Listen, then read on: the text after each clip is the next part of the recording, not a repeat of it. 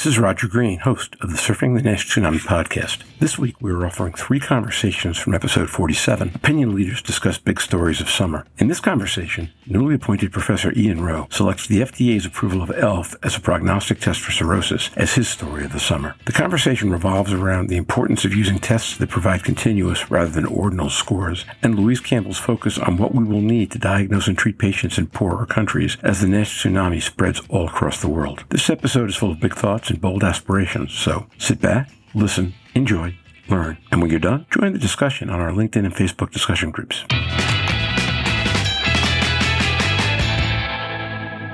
Roger Green.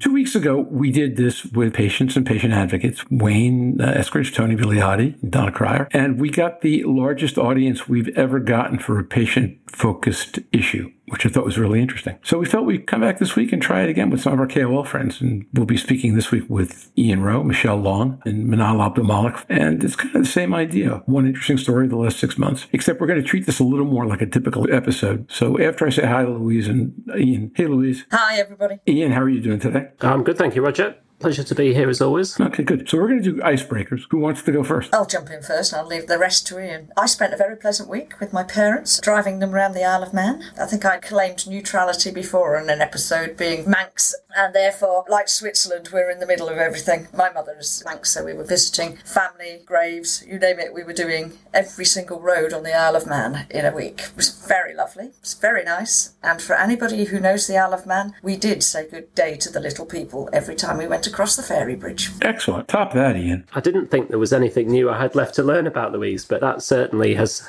done it. I guess, so for me, it's a sort of personal and professional highlight because in the last couple of weeks, I've had confirmation from the university that they'd like me on their permanent staff and they've promoted me to associate professor, which having been there for a few years and with some delays due to COVID, that's been a great relief and sense of pride. With that, there's a bit of momentum in Leeds now to develop liver research in Leeds, both basic science and also applied and outcomes based. So that's a big step forward, both professionally but also personally. Ian, that's fantastic. Bravo and well earned. Fantastic news. Congratulations. Thank you very much. And we can say we knew you when. Yeah, well, I have to say a little thank you because the panel were impressed with my public engagement work as part of the podcast. So that was a little added bonus. And so thank you to you too for having me on and listening to me. And learning from you. Enough that I'm certain you'll be a fantastic professor. But to all our listeners who aspire to get a full-time academic position, please send us all your brilliance. We'll bring you on as we have the Ian, and we'll see how many careers we can help advance. But I love it. So congrats, Ian. That's great news. First of all, a couple of bests for the podcast really quickly. We actually hit number 1 in Macedonia this week, the number 1 medical podcast in the country, which the first time we've been number 1 anywhere in the world. We had been number 2 previously in, I think it was India at one point. So we've now actually been number 1 in Macedonia. And again, in this case, rose to 110 of all podcasts, all topics in the country. We've also debuted on the medical and health and fitness lists in Russia. We came back on the India list at number 9, and we had 11 countries in the world today where we made their top podcast lists, which speaks to, I think, the general momentum of the podcast over the summer. So for those of you who've been listening, we're downloading more. Thank you very much. My personal best is for the first time in a decade, I ran a 5K and ran within 2 seconds of the time I ran a decade ago, which when the decade is not between 15 and 25 is actually probably pretty good. That's enough good stuff for all of us. And Ian, the floor is yours. One story, publication, article, news story, presentation of the summer that you've seen that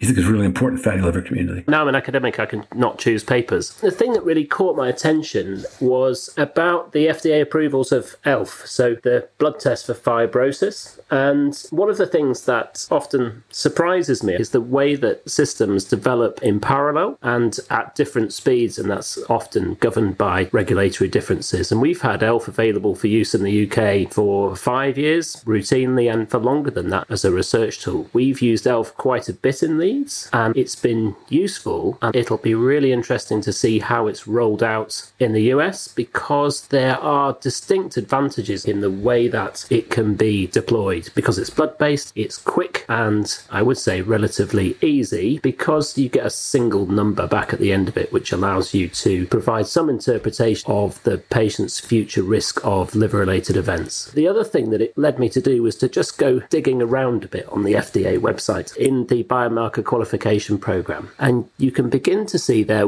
what the future impact of non-invasive tests might be in terms of their use in clinical practice. There are several now applications, both from the Litmus Consortium in the EU and from the NIMBLE Consortium in the US, looking to identify or validate markers against approved contexts of use. And those contexts of use are really around enriching for patients in clinical trials, but that's not a very small step from enriching for patients in clinical practice for treatment. And so these steps towards overall non-invasive testing for liver disease and away from liver biopsy is really the thing that I'm most excited by, because it's the thing that will make the biggest difference in clinical practice in terms of patient identification, risk stratification, and ultimately treatment and improved outcomes. That is what's excited me. I think there are other developments over the summer that I'm sure that other people will talk about in therapeutics and in other things, but this step, and it's a relatively small step, but it's a step towards the non-invasive diagnosis and therefore downstream treatment of people that perhaps make the biggest difference in terms of who we can ultimately treat. So, first of all, thanks for that, and well explained. Two of the three patient advocate biggest things of summer, Wayne Eskridge talked specifically about this, and then Donna Cryer talked about in general, well, she actually started with the EASL guidelines, but wound up talking about advances in ways that beyond the biopsy was moving forward, and this being one of them. Donna was careful to note limits of the indication that the FDA granted. But what I'm struck by is that that indication plays well against the comment that you made, because they're talking about prognostic for cirrhosis, right? So if the biggest problem in clinical practice right now is, can we find people who are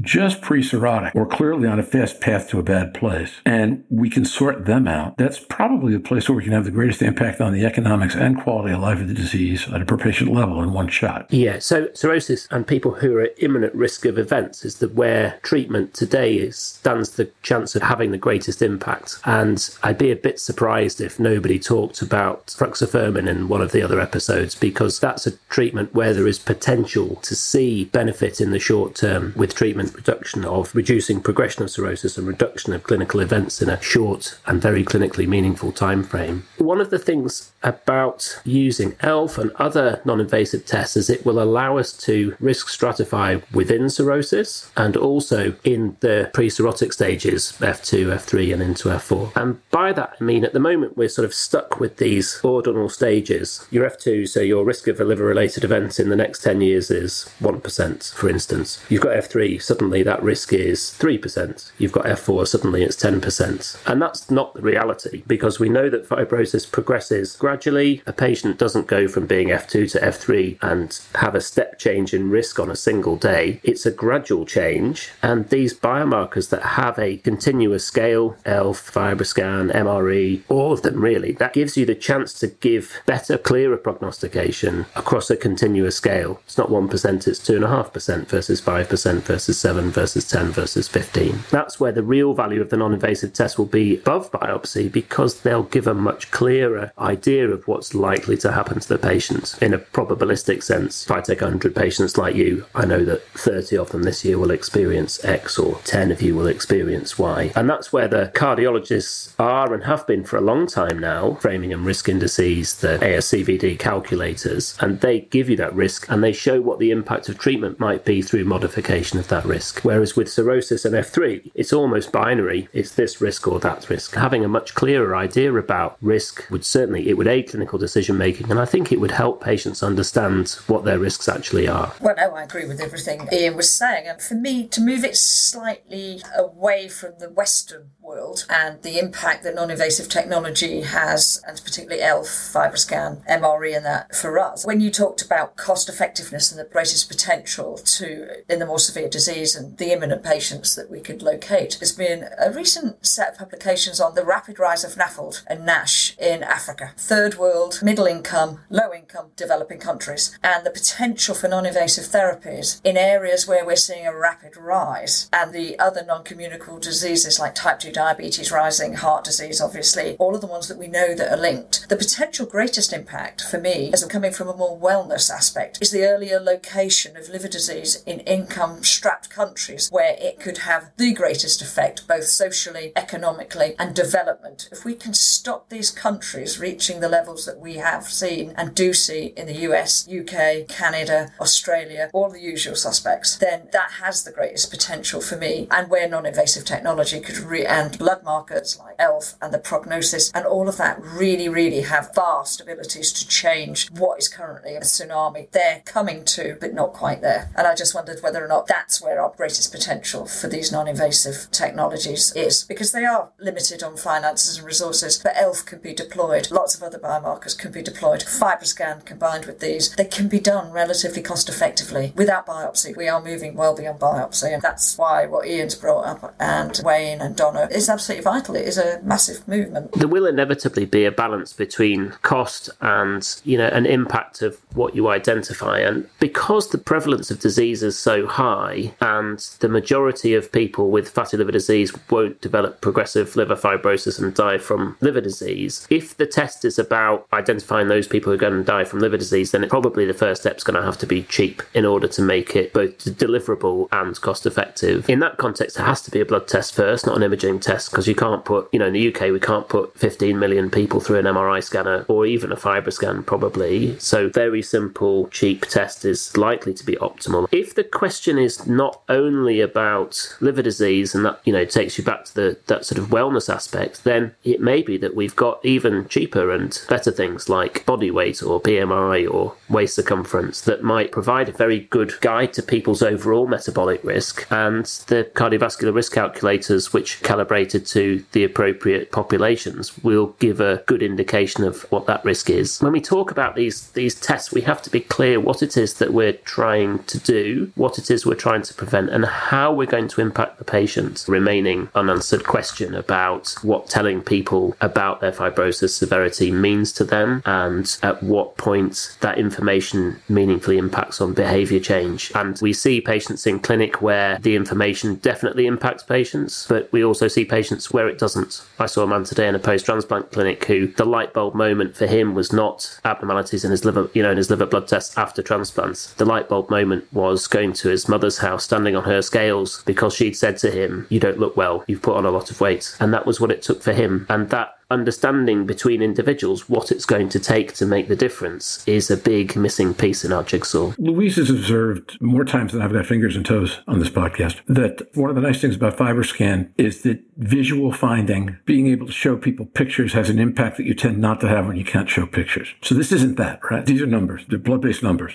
However, if you then had to take the next step, Ian, and you didn't have the good fortune of having mom saying, "Get on the scale, son, you don't look good," what within your armamentarium of tests and tools do you think would have the greatest probability of helping that patient understand their problem? And Louise, same question to you. I think we can learn from what other people are doing in terms of risk prediction and risk communication. So the idea that you could provide a more bespoke risk estimate to a patient based on a ELF or transient elastography value gives that opportunity to put that result in context. And we know now that presenting that information graphically in terms of the number of people who are going to be impacted, good outcome, bad outcome, hopefully in the future of those people with a predicted bad outcome, what's going to be changed with treatment. We know that that helps people understand what the risk to them is, and that helps to stimulate change in treatment particularly, but probably also a bit behaviour change. But what we actually need is better information about what absolute risk is and how we communicate that with a patient graphically. Ian's absolutely right, but I think graphically is the key. Perspectum have recently released a patient piece of research, and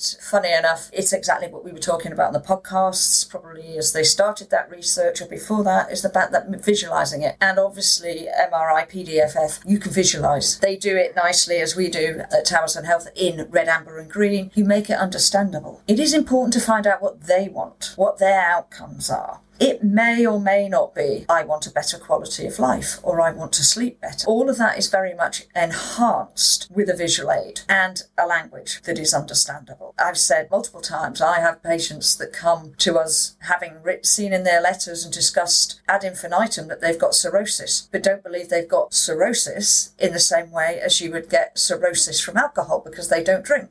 So it's education about the presentation, the symptoms, how they're going to affect you. And visualization, the advantage that I have being able to do FibroScans so regularly on people is they get immediate responses. They get to see it, and they get to see the alteration that a small change can make very quickly. And once you see small changes, even over a couple of weeks, you get motivation. They know that you can achieve something. My husband managed to defat his liver. He dropped sugar. He didn't drop weight, but he changed diet context. He improved the quality of diet and actually dropped his CAP score by about 40 over a couple of weeks, just on dropping sugar. He's a phenotype that responds to sugar very quickly and not. And the fact that you could do that within a couple of weeks of changing that diet without seeing massive weight loss actually motivated him to continue. And then the next scan. So where I'm in that luxurious position, I can do that. A lot of healthcare, they don't have the time. Post-COVID, we have long lists. It's very, very difficult. Stephen has said it before, that if you don't catch somebody within the first 3 months of trying to change the behaviour, to give motivation and reinforcement, it's actually very difficult to sustain. But with FibroScan, with PDFF, with MRE, with all of these new visual diagnostics, it's great because patients actually can see the internal change and they really respond to that. So it's very much listening to and engaging with that patient. You'll find the right lever in 99.9% of people. And as Ian says, that light bulb moment, it's about persistence, about staying engaged with that patient, and staying engaged. It can take years to get that light bulb moment. But if you're always there, they start to trust you, and that's really, really important. One of the pieces of work that I'm proud of, which doesn't really show our carers in a great light, is about patients' understanding of cirrhosis. And these are patients who are coming to our medical clinic before we had a nurse-led cirrhosis clinic, and very few of them really understood what was going on. They didn't know why they were having the tests, but they were coming for them. They didn't really understand what the risks of cirrhosis were. Some of them didn't even know that they had cirrhosis, despite the fact it was clear that they'd been told, they'd been signposted to information, and sometimes even given information. We're undoubtedly missing a fundamental aspect of helping the patient understand their condition and engaging in the self-management that in a lot of what we deal with, lifestyle associated, whether it's alcohol or diabetes and obesity, if we don't engage them in understanding their condition, then making the changes to behaviour is likely to be even more difficult. I totally agree, and I remember writing an editorial for a gastroenterology nursing about hepatology nurses are an asset to be cherished, because actually if you get a good hepatology nurse, if you get the time and the effort to be able to do that, you will give far more information over a longer period of time that people respond to, which keeps people out of hospital. The other thing that you say there with your nurse-led cirrhosis clinic, which we had at Imperial as well, is about the education of the family around that patient who feel lost. If that patient becomes encephalopathic, they're the first people who can see it. It is an entire system around those people that need to be, and that nurses and medical teams together with dietitians that can really, really, in cirrhosis patients, be absolutely valuable. If there are centres out there without nurse-led cirrhosis clinics, then I'd strongly advise you to develop them, because they are vital to support your hepatologists and gastro teams. It's a no-brainer for me, but I'm a nurse specialist in that field, but I'm glad you are doing that work.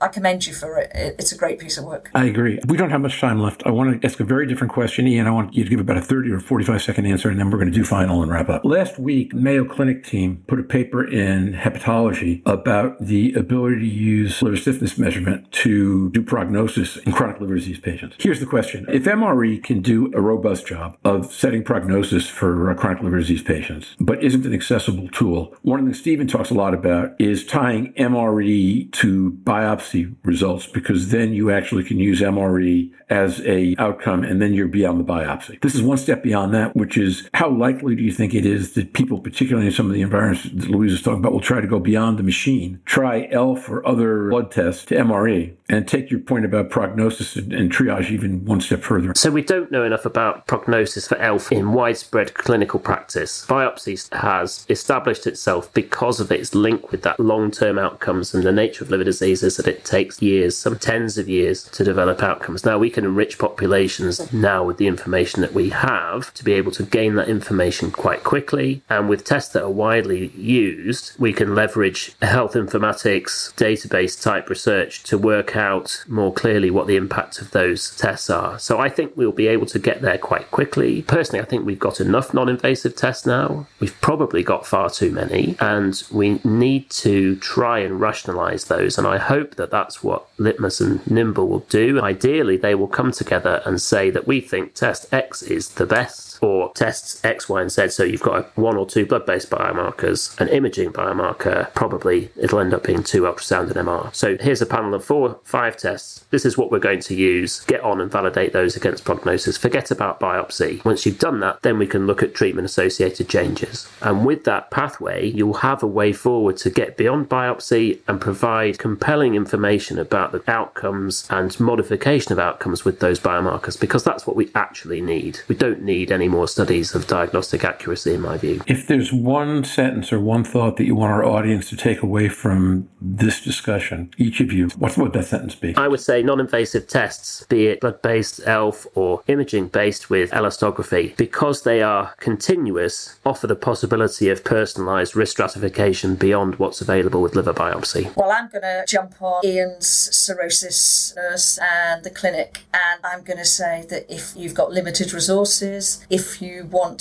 to enhance the care that you give patients as a physician, then you need to enhance and really would benefit from enhancing the care and support the patients get through education that somebody like a nurse specialist for cirrhosis, particularly as we're talking about that population, can provide and deliver, because it will reap both the patients, the family and the gastro or hepatology units vast rewards. These patients are time consuming if they're inpatients. If you can keep them out well educated, well supported with a direct point of contact, you really will enhance your care, your practice for your patients and yourselves. The soapbox I'm going to jump on is about innumeracy and how little people understand about the meaning of numbers. Look, cirrhosis is something that's poorly understood already because of issues around alcohol, etc. But even if we get better prognostic estimates of what might happen to an individual patient, the individual's ability to process those numbers correctly in first pass is, let's just say, marginal. People can take a patient's hand at that moment and walk them through the journey of understanding what's about to happen to them and what they can do to affect it. In that regard, probability might not be as powerful as a picture, but used right, I think can cover a lot of ground. And with that, I'm going to stop the tape. Ian, actually, professors, thank you so much for joining us today. Congratulations on an eventful summer. And I'm looking forward to having you back with us at ASLD, if not sooner. And now, back to Roger. We hope you've enjoyed this recording. If you have any questions or comments about the contents of this conversation or the entire episode, please send an email to questions@surfingnash.com. We'll be back next Wednesday, September 29th, with our next episode. I hope you will join us then. And until then, stay safe, surf on, see you on the podcast. Bye-bye now.